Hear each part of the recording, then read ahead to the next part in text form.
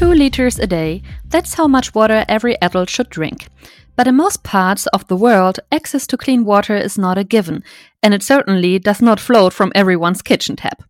Such luxuries are taken for granted by most Europeans, and many of us even refuse to drink tap water at all. But choosing bottled mineral water comes at an environmental cost. It doesn't seem right that our perfectly potable water is mainly used for flushing toilets and cleaning clothes or cars, while in other parts of the world, children are dying of thirst. Are the safety concerns of some European consumers justified, or should we feel confident about the quality of tap water across the EU?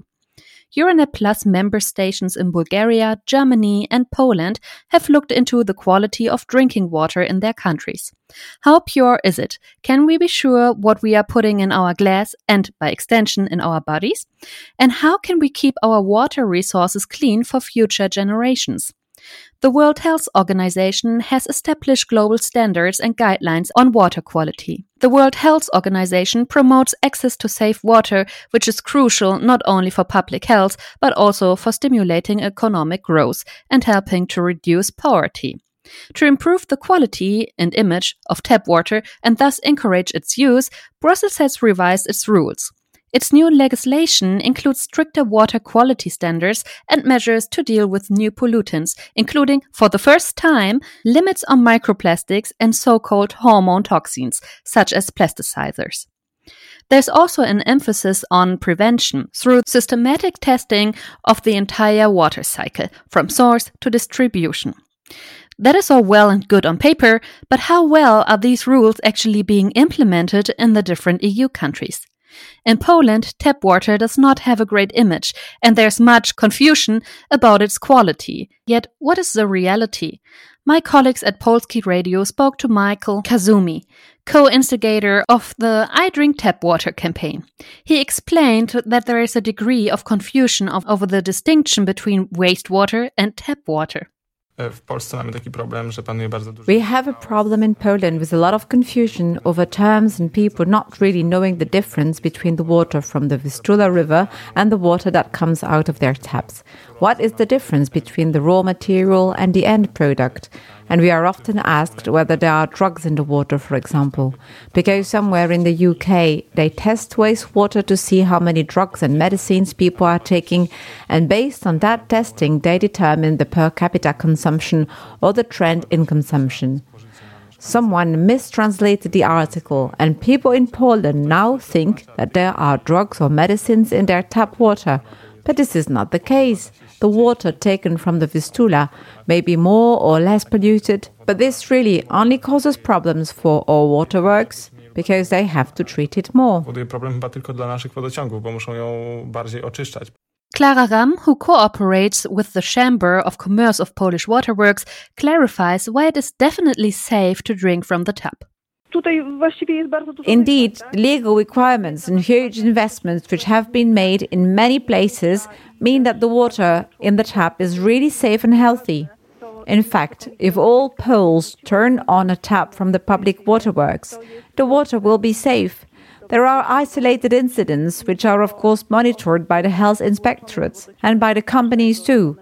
But these are not serious or significant on a national scale. Sometimes you might hear something on the radio or read something that suggests that our tap water is toxic. But firstly, it usually turns out not to have been toxic after all. And secondly, these cases are really a tiny minority.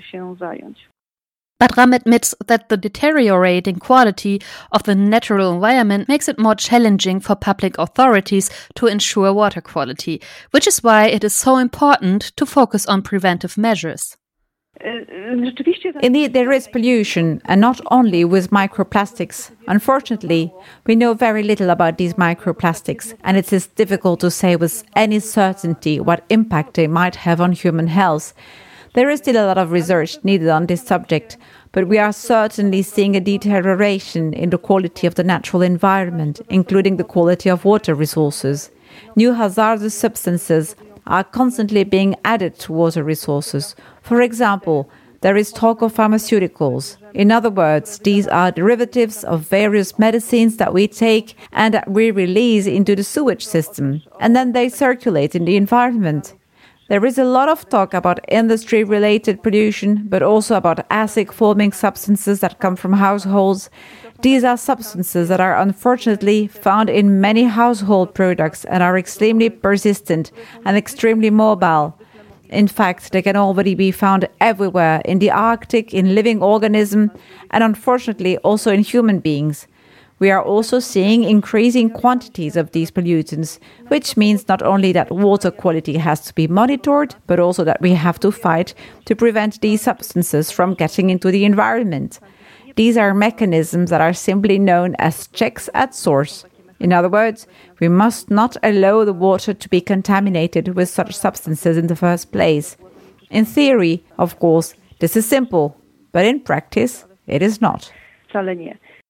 The situation in Bulgaria is somewhat concerning. A study by the Association of Active Consumers shows that in almost 40% of the water samples from urban fountains in almost half of the cities included in the study, the drinking water contains one or more contaminants, says Bogomil Nikolov, president of the Association of Active Consumers.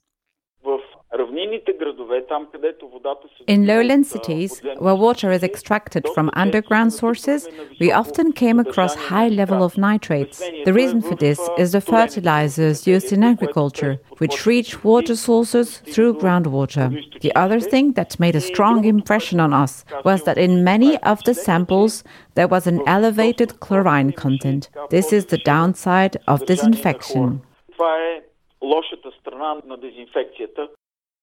Professor Peter Kalinkov, an expert in natural water treatment and a long-time lecturer at Sophia's University of Architecture, points out that according to the European directive, Bulgaria will also have to improve the quality of its drinking water.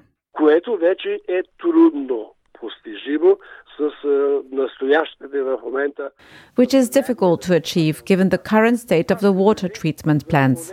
This will apply to areas that use surface water, mainly through treatment plants that treat water from reservoirs. This means special attention needs to be paid while a plant is in operation, and additional measures taken to increase the efficiency of water treatment in all treatment plants.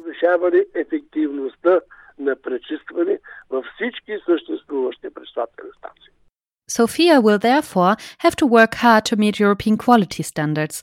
But this is no bad thing, explains Miklena Antonova, program officer at Greenpeace Bulgaria, as climate change means that good water resource management will be very important in years to come. In practice, we do not use our resources sustainably. When there is not enough rainfall, we immediately feel the lack of water because it is used for many different economic sectors, such as energy, agriculture, and industry. We will increasingly experience problems with water quality and availability. It is very important to think about alternatives to some economic activities that use vast amounts of water. And the priority should really be on people. One potential way to increase the amount of drinking water is to tap the ocean, if you pardon the pun. There is a company in Bulgaria that operates in this field. Balin Balinov, an energy expert at Greenpeace Bulgaria, helps BNR's Radoslav Chishev to better understand the benefits and drawbacks of this option. The transformation of salt water into drinking water definitely requires a certain amount of electricity, and it matters where this comes from. Of course, in the best case scenario, it comes from the sun. I very much hope that only people in really remote areas will need to desalinate their water, while other people who can still count on fresh water will continue to protect our water resources, so we will not have to desalinate water in other areas. I believe this could work. We end our quick tour of Europe with German broadcaster AMS. Journalist Dagmar Selle has discovered that in her country, drinking water is the most strictly controlled foodstuff.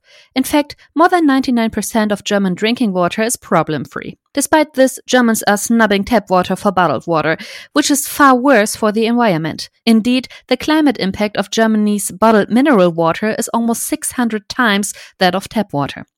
In addition, due to the recent spate of hot and dry summers, drinking water suppliers have experienced regional bottlenecks.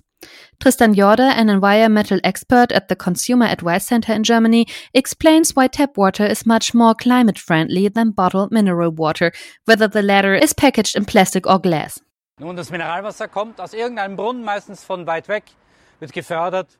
Mineral water comes from a standpipe a long way away, gets extracted and bottled, and is brought to our supermarkets by trucks that have to travel thousands of miles by road. And after all this, we still have to lug these heavy water bottles from the supermarket. For this reason, we should be 100% on tap water. But then the mineral water industry says, oh, well, you might have already heard, but there are chemicals and dangerous substances in the tap water. You had better buy our mineral water. The truth is that, yes, those chemicals exist, but not where there is drinking water. Gifte alle grundsätzlich im Grundwasser, aber nicht dort, wo Trinkwasserbrunnen sind. EU legislative reform is a step in the right direction, but we consumers need to realize that access to clean, fresh water cannot be taken for granted, and therefore learn to protect our water resources. As you have just heard, you can help in this process simply by turning on the tap instead of buying a bottle. Tune in next time for a look at the right to repair.